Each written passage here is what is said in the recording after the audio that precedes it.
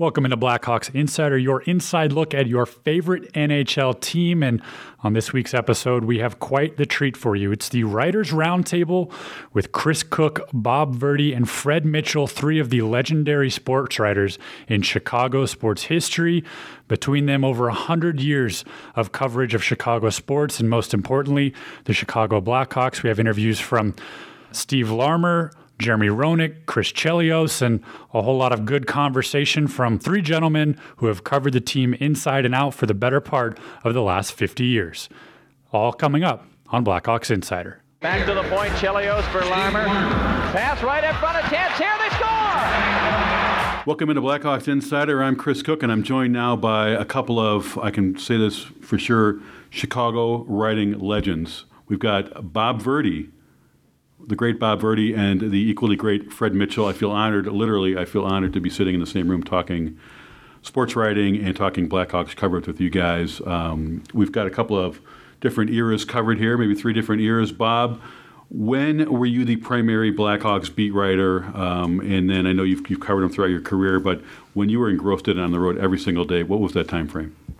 I started the year they went from last to first, which is 1969. And that was Tony's rookie year, and I was rookie, started then, and one of the great seasons of all time when they went last to first and won 10-2 on the last night of the season when the Canadians pulled their goalie with, looking for goals, and it was an unbelievable night. And that was the start. Wait, that's about, how many teams ago? That's about 20 teams ago. It's a lot of teams ago, and I know that you also one of the premier golf writers in North America as well, but you've also been around the Blackhawks for quite a long time now, the team historian. Fred Mitchell, tell me about your bulk of your time when you were covering the Blackhawks. Well, let's see, I was at the Chicago Tribune for 41 and a half years, and I started in 1974. In my first couple of years, I worked on the copy desk, which meant, as you know, reading stories from our writers, editing them, writing headlines. So I had the pleasure of editing, very little, of Bob Verdi's great there you go. Blackhawks prose. And what is he trying to say? And I learned a lot, not only about the Blackhawks and hockey, but just how to write a terrific game story. He would make a 1-0 hockey game, the running copy, as we call it, really sing. So I started there, and I began covering high school sports for a couple of years before being the beat writer covering the Cubs in the early 80s, and then the beat writer covering the Bears, the Bulls in the early 80s, and then the Cubs, and then the Bears. And then the last about 20 years, I wrote columns, and I actually had a much better opportunity to write about Blackhawks players when I wrote the columns. And a lot of it had to do with what I'm doing now as a Blackhawks community correspondent, just sort of highlighting some of the great things the Blackhawks players were doing in the community, whether it was charity golf tournaments, appearances here and there to raise money for charity. So I got to follow the Blackhawks both on and off the ice. I was the beat writer for the Blackhawks from starting the beginning of the 2007-2008 season. My first assignment was Patrick Kane's draft, so that was interesting. And off we went. And then through the 2015 Stanley Cup, and then a couple years after that, kind of writing here and there on them. So this is a special edition, I think, of Blackhawks Insider. You've got some institutional knowledge here, but really two of the best writers, guys who I hate to say grew up writing, because you guys are not that much older than I am, reading rather, but you're not that much older than I am, but I really was honored to be on the same team with you guys then, and I am now. So I think you've got about 100 years of combined. Yeah, I think that might be right, Bob. Does that sound about right? 90 of it here. Yeah, well, that's we appreciate that you're carrying the load on that one. By the way, if the Bears are still looking for a kicker, that's right. Fred Mitchell, also one of the guy is very modest about it. One of the top collegiate kickers of his time. So he's the athlete at this table. Exactly, and we've got a golfer in Bob Verdi, and I watch a lot of football and golf, so there you go. That covers that. So anyway, what we want to do today was get some of your fondest memories of the beat, some of your favorite players, some of your favorite moments. There's, as you mentioned, Fred, maybe a century of coverage in this room alone, and we've seen a lot. Some stuff we can talk about, some stuff we can't. Let me start with Bob, and before you get into some stories, I'm now reading with Breakaway the book about Bill Wirtz, and I guess I was reading it, and I know I'm behind the times on it, but were you in fact the guy who dubbed Bill Wirtz Dollar Bill, and how'd that come about? I was, and he didn't like it at first. He thought it was, sarcastic, which it probably was. But then he started going to games, and people would come up to him with like a dollar bill and ask him to sign it. And then after a while, he said, well, geez, this isn't too bad. And I liked Bill. We had many moments that were tense, but I thought he was a good man and did unbelievable things off camera for charities and employees, and just never wanted to make a big deal of it. We just had different ideas on how to run a hockey team, and he owned the team and I didn't. I think it's interesting, the relationship that you shared with him and a lot of the players back then. I've heard stories of you playing golf with the players during the season and maybe sharing a pop with them afterward or after a game. How is it different now as opposed to then? Were you closer to players then? And how difficult was it when you know that you had to write something critical about them, but next thing you know, you're going out with them? Well, I didn't go out with them every night. There was obviously a different age disparity. I was about the same age as, and he was a little more easygoing then, and it was just a question of developing trust. If you go out and have a beer with a player, any sport, any manager, any coach, and he tells you something off the record, it stays off the record. Not for 2 months, for 2 years, forever. And you have to develop that trust. And I was never much for the assassination school of journalism.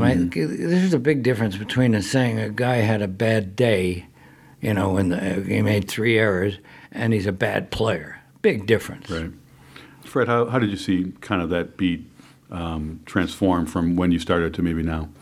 Yeah, as Bob mentioned, it was a different relationship, I guess, between the reporters, beat writers anyway, and the coaches and the managers. So when I covered the Bulls as a beat and the Cubs as a beat, back in those days, the beat writers from the big papers were allowed to travel with the team on the charters, on the team buses, and therefore you developed, as Bob said, a personal relationship with the players. But at the same time, you wanted them to understand that you had a professional obligation to be objective and fair. And that's the best thing, the best compliment any beat writer can get. And I've had players that I covered over the years tell me that, I didn't always agree with what you wrote, but I respected you. Be fair. And be fair. And that's what you want. Hockey players are well known to be easier to work with than a lot of the athletes from other sports. They've always been more accessible, humble, agreeable, all those good things that we reporters come to really cherish when it comes to writing about these about the players. And this is true for not only the current hockey players, but for the players, Hall of Famers, right? Decades later, they remain the same type of people, and that's something that I've always appreciated. I think that I can safely say this, that there are two. You guys are among the two most respected writers I've ever run across, and I think that's important, right? You're respected not only by the readers, but by your subjects as well. Because sometimes you have to be hard on them. Mm-hmm. Sometimes you have to look them in the eye, and sometimes you make a mistake, right? And you've got to cop to it. And I think that you guys did that. You can also have a little fun, Oh, absolutely. If a guy makes a terrible era, you can have a little fun with it without running them up the flagpole. You know. So we're going to get into some of our top memories throughout our careers, and I also had the fortune to sit down with some of the Blackhawks greats recently, including a guy that played a long time, so a lot of us saw him play with Steve Larmer. I went ahead and I asked Steve Larmer what his greatest memories of playing with the Blackhawks. Well, I think obviously playing at the old Chicago Stadium was a highlight. What a fantastic building. I mean, the fans were right on top of you. It was as loud as any rink in the league, and it was a fun place to play, and I had the opportunity to play with, over the course of 12 seasons, a lot of great teammates that not only helped me grow as a hockey player, but as a person too. So, guys, he mentioned some of the top teammates he played with. Now, the guys I remember him playing Steve Larmer with were Dennis Savard and Al Secord, which I thought was one of the great lines of that time. What do you remember, each of you guys, those guys and kind of that era of Blackhawks hockey? What do you remember most about that? Well, the first thing I'll say is I believe Steve Larmer belongs in the Hall of Fame, but we could have a whole podcast on that. But he came completely off the radar. He was a distant draft choice, 120th, and just fit right in. Played the same on the road as at home, consistent. You talk to Secord and Savard, and they'll tell you that he made them better. Mm-hmm. He was great at both ends of the ice, and he was one of the fastest guys out of the locker room in history, primarily because he didn't want to talk about himself, or he didn't. He was very shy, humble, and he would shower. And I'm guessing that by the time the Blackhawks locker room cleared out, he had been at his favorite establishment already for a couple. So he was just the consummate professional. Just happened to see him at Dennis Savard's golf tournament a couple of weeks ago. He was the honoree and made a speech of about 2 minutes, which is for him. He's in the Harold Baines School of Brevity. But off to the side, he said, there's nothing I wouldn't do, I would do different. Unfortunately, he had to leave here to win a cup, and it was a tough time. But sure enough, I remember picking up the New York Times one day in '94, and on the front page was the Steve Larmer and one of the buses at the Rangers parade, Stanley Cup parade down in Manhattan. So good things happen to a great guy.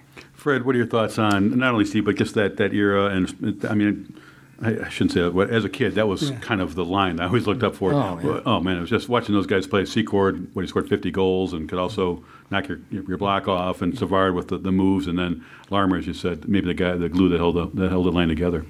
Yeah, a popular term for all athletes in all sports nowadays is availability. In other words, the guys who you can count on to play through minor injuries, I guess.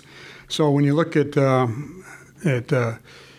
Larmer's record, 884 consecutive games with the Blackhawks, which is an NHL record, that speaks volumes in terms of not only the type of player he was, an outstanding player, and I agree with Bob, should be a Hall of Famer, but just to be consistently a guy that you could count on night in and night out to come through. And then the accolades are great. He won the Calder Cup, or Calder Trophy in 1983, All-Rookie First Team, 2-time All-Star. So he's got the numbers to go with a Hall of Fame career, in my opinion. I agree with you there, and I did ask Larmer about playing with those two guys, Savard and Secord. Here are his thoughts on that.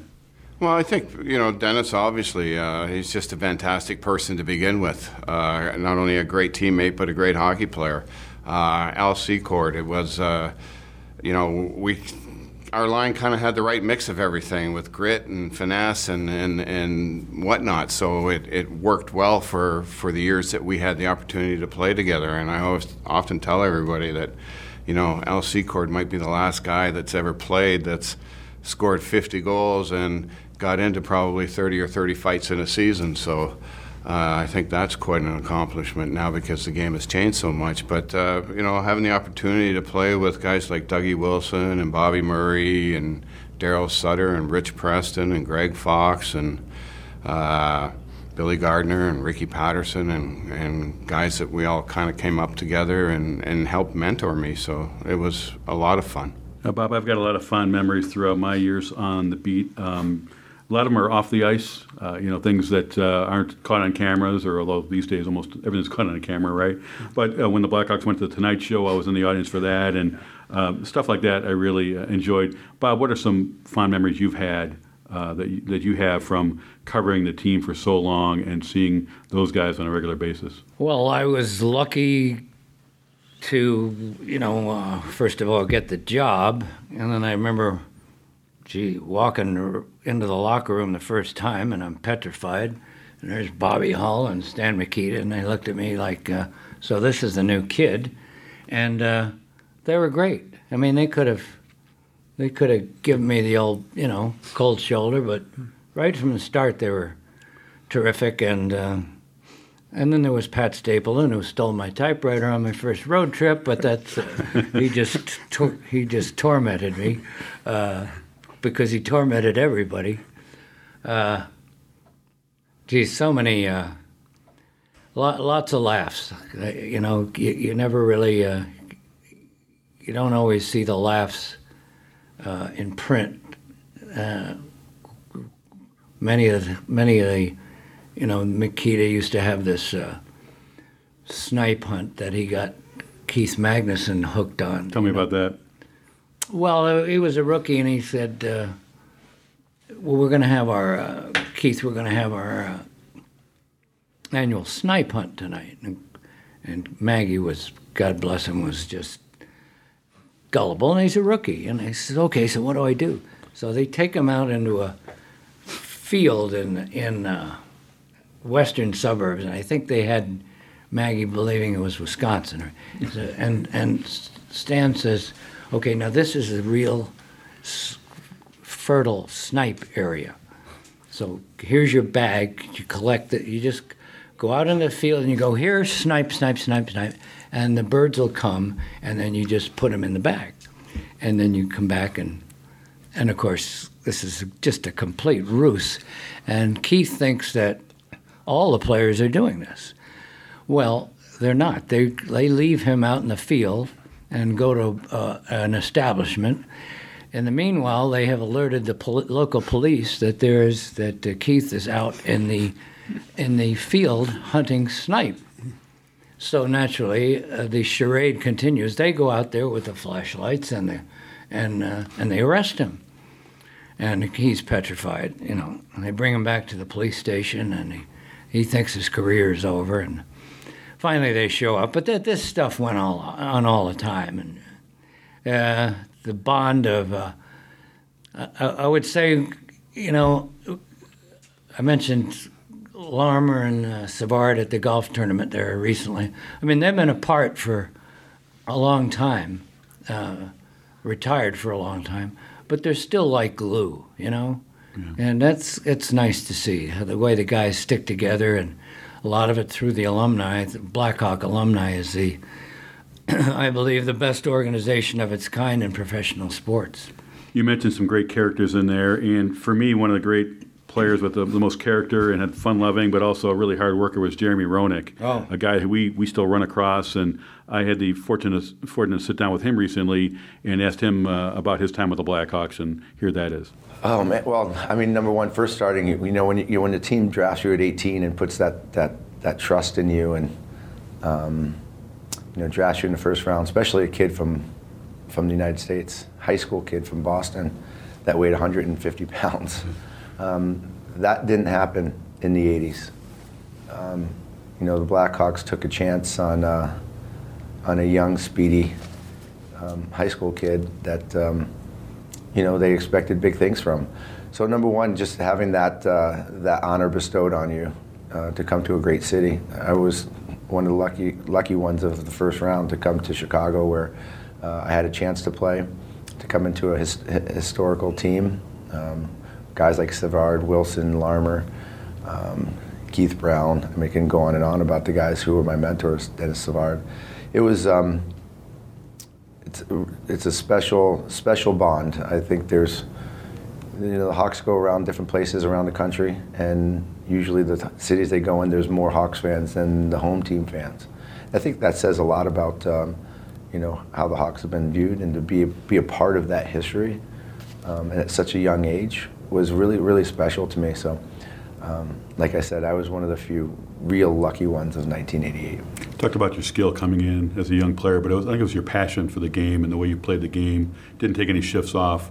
Do you think that kind of the fans embraced that, especially Chicago fans who kind of? I think 100%. I think every fan loves somebody that can entertain and bring you out of your seat in different aspects of the game. But one thing that a lot of people don't know about me is coming into the National Hockey League, I was not a physical player. I was not a guy that was the tough, in-your-face, brash type of guy. I was very standoffish. I was was kind of a shy kid in high school. Obviously frail, but mentally I was tough because I was always brought up with really difficult, tough coaches. My dad was my coach as a kid. Bantams, I had a man named Paul Kramer who was just a general coach. We won 2 national championships as a Bantam. High school, I had a gentleman called Arthur Valicenti who was known as being a very in-your-face, loud, chastising, but knowledgeable coach. And then coming into Chicago, I had Mike Keenan. So I was able to deal and be able to handle the verbal attacks, the tough love, the yelling, the screaming, made me better. But it was Mike Keenan that made me that physical guy, because he wanted, in the early 90s, he wanted to have that badass mentality, that tough mentality. You're going to come into Chicago Stadium and you're going to get an absolute beating the first 10 minutes with the sound of the crowd, the size of the building, and the way that we played. So he literally challenged me and pretty much gave me the ultimatum: either you become a physical player, you become an in-your-face player, as well as the talent, or you're not going to play here. So for me, he created a mentality for me, an image that I think really resonated with the fans. When I made a big hit, the place went crazy. Made a nice pass, the place went crazy. Scored a big goal, the place went crazy, and I tried to do that as much as I could. So I love that image. You accomplished a lot in your career with a lot of different teams. Any regrets, Blackhawks? I mean, I'm guessing the fact you guys never raised the cup. Yeah, of course. I mean, you always want to raise the cup, but you're only one person. It's a team game. Sometimes you just have that. You don't have the luck of the draw. But you always look back and say, what if? I actually had a conversation with a couple friends the other day. What if I was a Blackhawk my entire career? Where would I stand today? Mm-hmm. Goals, points, popularity. Still, I still feel I'm one of the most recognizable players in all of hockey, even current and past. A lot because of my television work, but a lot because of my brashness, my personality, and the way that I treat the fans. But there comes a time when you have to find where to speak and where not to speak. And as a young kid, I didn't have that. You get wise with age. And I think my separation with the Hawks in '96 was really unfortunate. Didn't have to happen. I think the lines of communication weren't where they should have been. You look back and say, what if? Would have been nice, but it's still nice to be associated with the team in any aspect that I can. Yeah, I think it's 20 plus years. You haven't been around the Blackhawks much.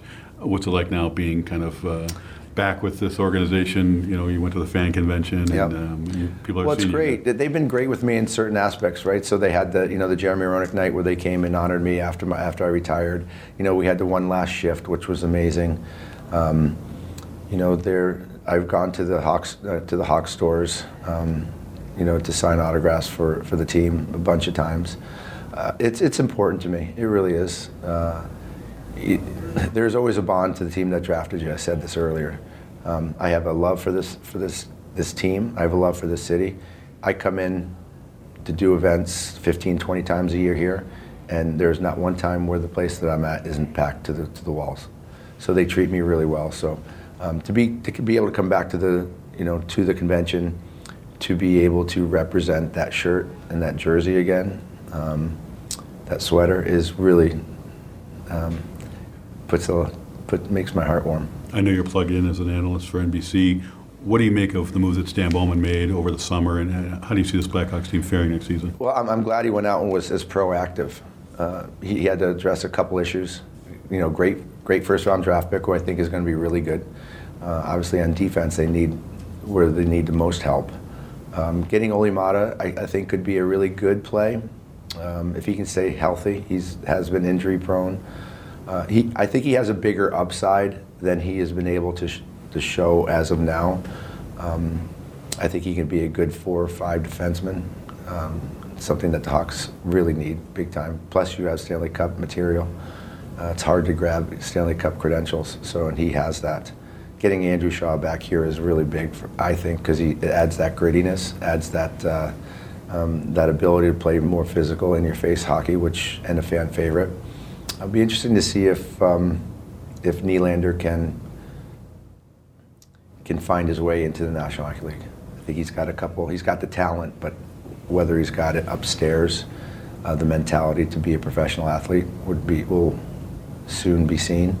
But I think the biggest thing that they addressed could be the thing that gets them back into the playoffs, and that's getting Robin Lehner. Not to say anything against Corey Crawford, because I'm a huge Corey Crawford fan, but with his injuries over the last couple of years, his concussion issues, not knowing how much of a year he can play, to have a guy who comes off a Vezina year, turn his life around. When you have a backstop and 2 goaltenders like Corey Crawford and Robin Lehner, you give yourself the foundation of a very good quality team that can go a long way. So, and the confidence having somebody back there.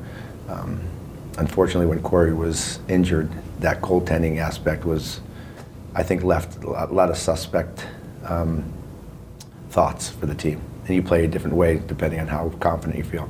So to answer your question, I liked what he did. I think he could probably still pull in a couple more moves maybe, but you like as a team that your GM goes out and is proactive. That sends a message, and I'm sure 2 years missing the playoffs, guys like Kane, Taves, Keith, Seabrook, they've had enough of that. Jeremy Roenick, obviously a great hockey player, but to me, one of those guys where a great interview as well. You ask him, that was 5 minutes or something. I asked 2 questions or 3 questions. He just went on.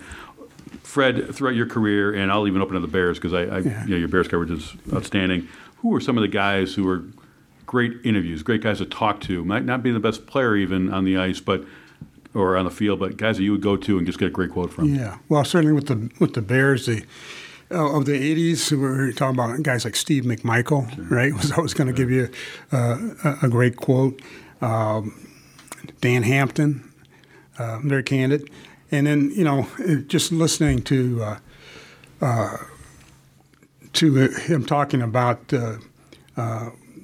his personality changing and coming into the NHL as sort of a shy guy with not much personality. Just look how he evolved, right? And just we forget sometimes how young these athletes are coming into a league, 20, 21, 22, or perhaps even younger than that in the NHL. And to see them mature and turn into the people that they are, I think this is Jeremy Roenick is a perfect example of somebody who had personality which a lot of hockey players don't demonstrate, right? They don't talk about their dislike for teammates or opposing players or coaches. And Jeremy was not reluctant to do that. And he was, involved in some controversies, was suspended for a game in 2003-2004 season when he threw a water bottle at an official. He was always had a quote aimed at an opposing goalie, perhaps, And so that it made it entertaining for us in the media to write about him and the things that he said as well as the things that he did. And I think that's good for hockey, good for the sport. I had a lot of great conversationalists when I covered the team. Sean O'Donnell, Craig Adams, Kevin Adams, our own Adam Burrish, the guy who would ask him a question and you could walk away and he'd come back and 10 minutes later he's still talking. Bob, how about you? Who are your go-to guys? Who are the best quotes you got? Well, he was pretty good, Jeremy. Yeah. And his recollection is not to be taken lightly. He was he came in frail. He was this frail high school kid. And there was still then some skepticism of Americans. And, would he be able to handle the rough stuff? And his first playoff series in St. Louis, he takes the butt end of a stick in the mouth, loses teeth, has his nose rearranged, bleeding profusely, and comes back and scores the winning goal. This is his rookie year, instant hero, and from then on, typified. He like Kane, like Bobby Hull, like Savard. They realize it's the entertainment business, and same thing off the ice, And Dennis was, once Dennis got the English language down, tremendous interview. Bobby, Stan was always great, funny. Maggie, Keith Magnuson, thoughtful. Been a lot of them, and I can't say that when Jeremy came up as a rookie and it was, as Fred said, kind of a bashful, you would have never foreseen that he would become a TV star and an outspoken one, right, who sometimes spars with his fellow analysts on set. But that's Jeremy. He's opinionated and he's smart and he's sharp and he loves the game, and he's another one who really didn't have to leave Chicago, which he touched on.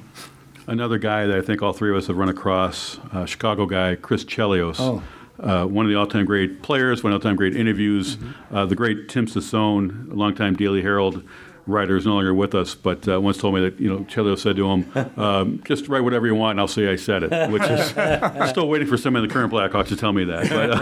But do you remember stuff like that from him, Bob, and Fred as well? A great quote, a guy who really spoke his mind and wasn't afraid to speak his mind back in a time when some players weren't able to do that. He had a great edge and still does, but great sense of humor. Talk about a warrior. I mean, he only spent 9 of his, how many years did he play? 40? 45, yeah, something like that. Only spent 9 years with the Blackhawks and still leads the franchise in career penalty minutes. Mm-hmm. And to this day says that there's a very good chance that if he was playing under these rules that he would be suspended like once every 2 weeks. Right, right. I mean, he was a tough guy. It was a tough situation, even though he was a Chicago guy. Tough when he's traded for Savard, who was mm-hmm. beloved, mm-hmm. but fit right in here, and again had to leave under some difficult circumstances. Went to Detroit, had to live with that for a while. At least in Chicago, it was great for him because he won there. Mm-hmm. But he's an ambassador now, and he's a beauty. Mm-hmm. What can I say? He plays golf with Michael Jordan. He hangs out with all the Hollywood stars. He has his own boat. He's always perpetually suntanned. He's my hero. Yeah. Fred, he could have been a football player, right? Oh, yeah, it's tough guy. I was just thinking, when we talk about both Roenick and Chelios, it kind of underscores the difficult, daunting task that the scouts have when it comes to predicting and projecting what a 16, 17, 18-year-old kid is going to become, both physically and emotionally. So when you talk about Chelios, he was a guy who was cut from a lot of his youth hockey teams. There were numerous occasions where I would imagine he would say it would have been easy for him to give up the sport and say that I'm just not cut out to do this. But obviously he proved everyone wrong, and the longevity he had in the NHL is just amazing. And so both the physical, the emotional, and the ability to withstand adversity, all these things come into play. And, once again, the NHL scouts have a difficult task to try to see if a young teenager has this within him to develop the way these guys did. I was able to sit down with Chris Chelios recently, and he touched on a lot of things you just talked about, his longevity, and Bob mentioned going to Detroit, and here are his thoughts on that. Chris Cook here with Chris Chelios, NHL legend, Chicago guy, back with the Chicago Blackhawks organization. How does it feel to hear that you're back in Chicago, and how exciting is it to be part of this organization? I mean, I knew I'd always wanted to come back to Chicago even after I was traded, and thankfully, Rocky Wirtz and John McDonough, welcomed me with open arms. I always said up when I was ready to come back to come speak with them, and I couldn't imagine last year, in the ambassador role with Bobby Hull and Tony Esposito and Savvy. It's too good to be true, being back, being accepted after what I went through, in Detroit. So it was a great year, and I can't thank John McDonough and Rocky enough for bringing me back home. You played a lot of years in the NHL, played several different teams, obviously. What's your fondest memory as a Blackhawk? I'd have to say, obviously I didn't win the Stanley Cup as a player. I'm hoping to get that opportunity now as management, as an ambassador. But I think 91, the team we had in 91, high expectations, and then that All-Star game in the old stadium. I was lucky enough to be on that team with Jeremy and Eddie Belfour, and that just sticks out in my mind. Wayne Messmer singing, the national anthem and during the Gulf War. Pretty emotional time. Anybody who hadn't been to that old stadium, they'll never forget. That evening and that weekend. It's just something that, as a Blackhawk player, and being able to represent your team in your hometown. Sitting across from you looks like you could go out and take a couple of shifts right now. You're shaking your head no, but what's the key to the longevity you had and playing through some of the maladies that you had? Well, for starters, being with great players, teammates, and goalies to start out with Eddie Belfour, Hasek, Chris Osgood, Patrick Roy. When I made a mistake, they were always there to bail me out. I didn't make the highlights a lot, but which was a good thing. But I worked hard like a lot of guys, but I was able to recover quick from injuries. I sustained some pretty bad ones early in my career with my knee, and that was part of the reason why I got traded. They didn't think my knee would hold out, and it did. So again, the right place at the right time. When I got traded to Detroit, it was that I couldn't carry the load in Chicago anymore, and the timing couldn't get better. And now all's forgiven, and I'm back here, back home where I should be. It seems like all is forgiven after you went to the Red Wings, and obviously the arch rival of the Blackhawks. As a Chicago guy, is it nice to know that the fans are still embracing you after all these years? Yeah, I mean, I expected it, and John McDonough will tell you when they came to honor me a year or two after I'd been traded to Detroit, I told him it was going to be a disaster, and it was. I got booed off the ice. Wife and kids are on the ice with me, but like I said, I chuckled at it, and I expected it. But again, I couldn't have asked for a better reception last year at the convention, my first year back, and not too many guys who pull off what I did, and it's worked out great. It's your second year with the organization, back with the organization. I know you're in an ambassador role, but obviously you follow the team. What do you like about what Stan Bowman has done this summer? I love the fact they bring Andrew Shaw back. I felt that that's part of the thing, that when they had their success, they had those role guys, like Bolin, Burish, Bickle. All those guys, they're really key parts. And unfortunately, every team, when you have success, those guys benefit and sign, bigger contracts with other teams. That's just the nature of the beast. But again, they've added a little bit of size, it looks like. The skill's there. You say what you want, and everybody's always trying to count guys out, but they're core guys, Seabrook, Keith, Taze, and Kaner. They haven't, to me, they're as good as they ever were. They need a little help, just like to the point I got to when I was traded. And they've added some good young guys to get lucky enough to get that third pick overall, and have a talented team. That kid, he's big, and it looks like he's going to be a winner, this kid. Chris Chelios, thanks for joining us. I appreciate you bet. it. I don't want to get too deep into beat writing because I'm not sure it interests a whole lot of people other than the people that are in the middle of it. But Bob and Fred, you guys, and myself to some extent, have some miles between us on the road, crisscrossing North America and often going around the world, covering teams. Any nightmare travel stories, Bob and Fred? You guys, anything pop in mind? Planes, trains, and automobiles. Yeah, right? and rental cars and rental car shuttles and walking. Yes. Bob, what do you remember most? I'm trying to forget some of the. Yeah, there was a. We used to, the Blackhawks used to travel like normal people. We'd go commercial when I started. Billy Ray, the coach, would hand out the boarding passes and the meal money. He was the only coach. There was no nutritionist and no assistants, but those were fun going with the team. There have been some. We've all had horror stories on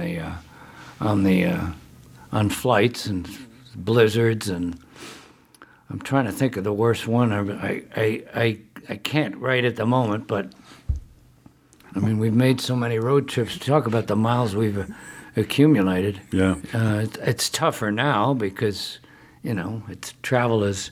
You used to maybe get on a flight from Chicago to Boston at 7 a.m. After a night game here, and go, and there'd be 10 people on the flight. Well, you don't see that anymore, is it? Yeah. It's much different, but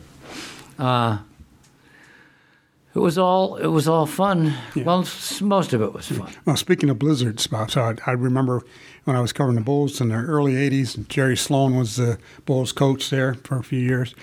And so the beat writers traveled with the team, and we were in Detroit and supposed to fly commercially to New York that next morning.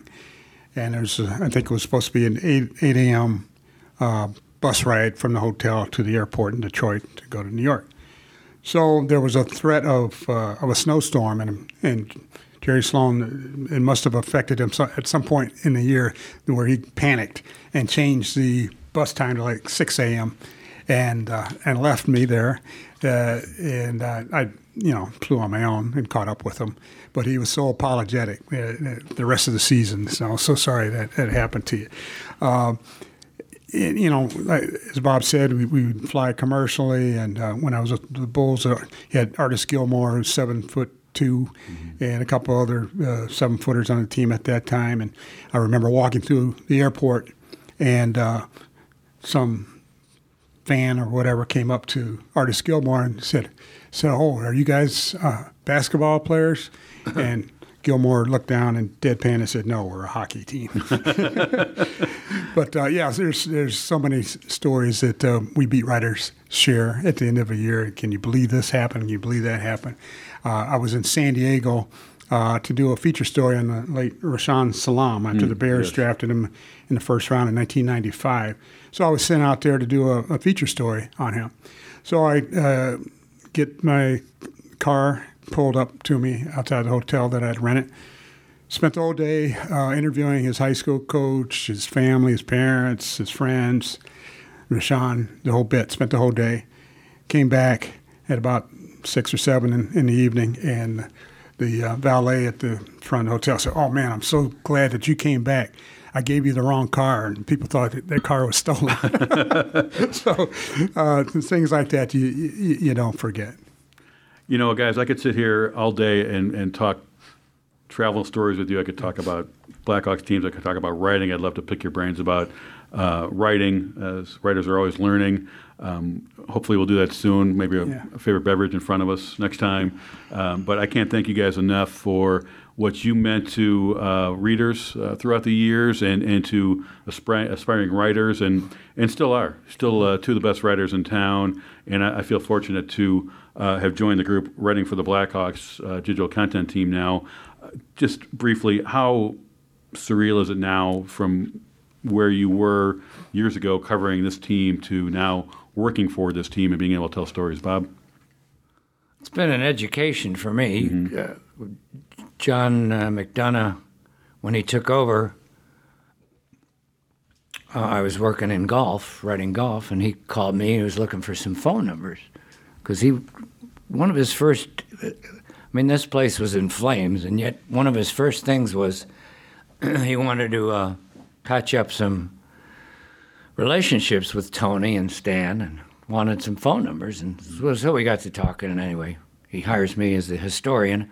Had no idea what that meant, but as it turned out, they've made history. It's been an education to see what makes a great organization tick, and this is like a one of the model franchises in professional sports. And let's face it, it wasn't that when we were writing about it. So it's been an eye opener for me, and plenty of history to write about. Fred, how about you? What are your thoughts on working for Blackhawks? It's a wonderful opportunity. And John McDonough and Jay Blount and I go back together from the days when they worked with the Cubs, and I was the beat writer. And as I mentioned earlier about traveling with the team and the organization, we spent a lot of time in airplanes and hotels and got to know each other years ago. And I think, just as Bob mentioned, what I think makes this organization unique is that they are so conscious of relationships between people. And I think I've always said that's one of the most underrated qualities of any organization, is to have people in charge with great people skills and how to put people in the right places to be not only happy but productive and contributors. So I'm very fortunate to have this opportunity, and grateful to continue the relationship, and hope we all can add something. I know, Chris, you're adding a lot to the product, and Bob is a Hall of Famer. So I'm glad to be a part of this group as well. I feel very honored and privileged to be your teammates. Thanks for joining us today. I had a great time, and maybe we can do this again soon and come up with some more stories. Sounds good. Tribune reunion. Crossing over the Nordique line, has room, walks right in, he shoots, he scores! A hat trick for Jeremy Roenick! And a great play by Larmer again to send him out of his own end, and Roenick did the rest as the Nordique defense looked like the Keystone Cops.